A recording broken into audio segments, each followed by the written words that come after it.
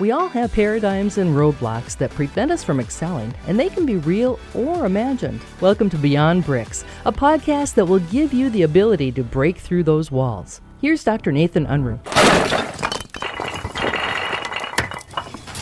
Who has changed?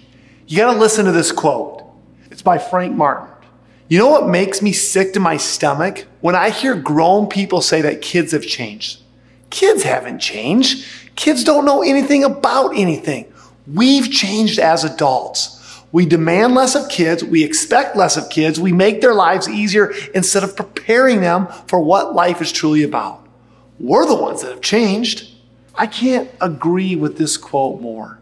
And it really is a reflection, I thought, for myself to think, you know what? How are we taking care of our kids? How are we preparing them? How are we preparing them to handle their money? How are we preparing them to handle difficult situations? How are we getting them ready to be in this world? Because we know it's not easy. But I agree with Frank Martin. We have changed, not the kids. The kids don't know better. So my challenge is to you, what are you doing to help prepare the next generation? You can find more thoughts on how to move beyond bricks at drnathanunruh.com.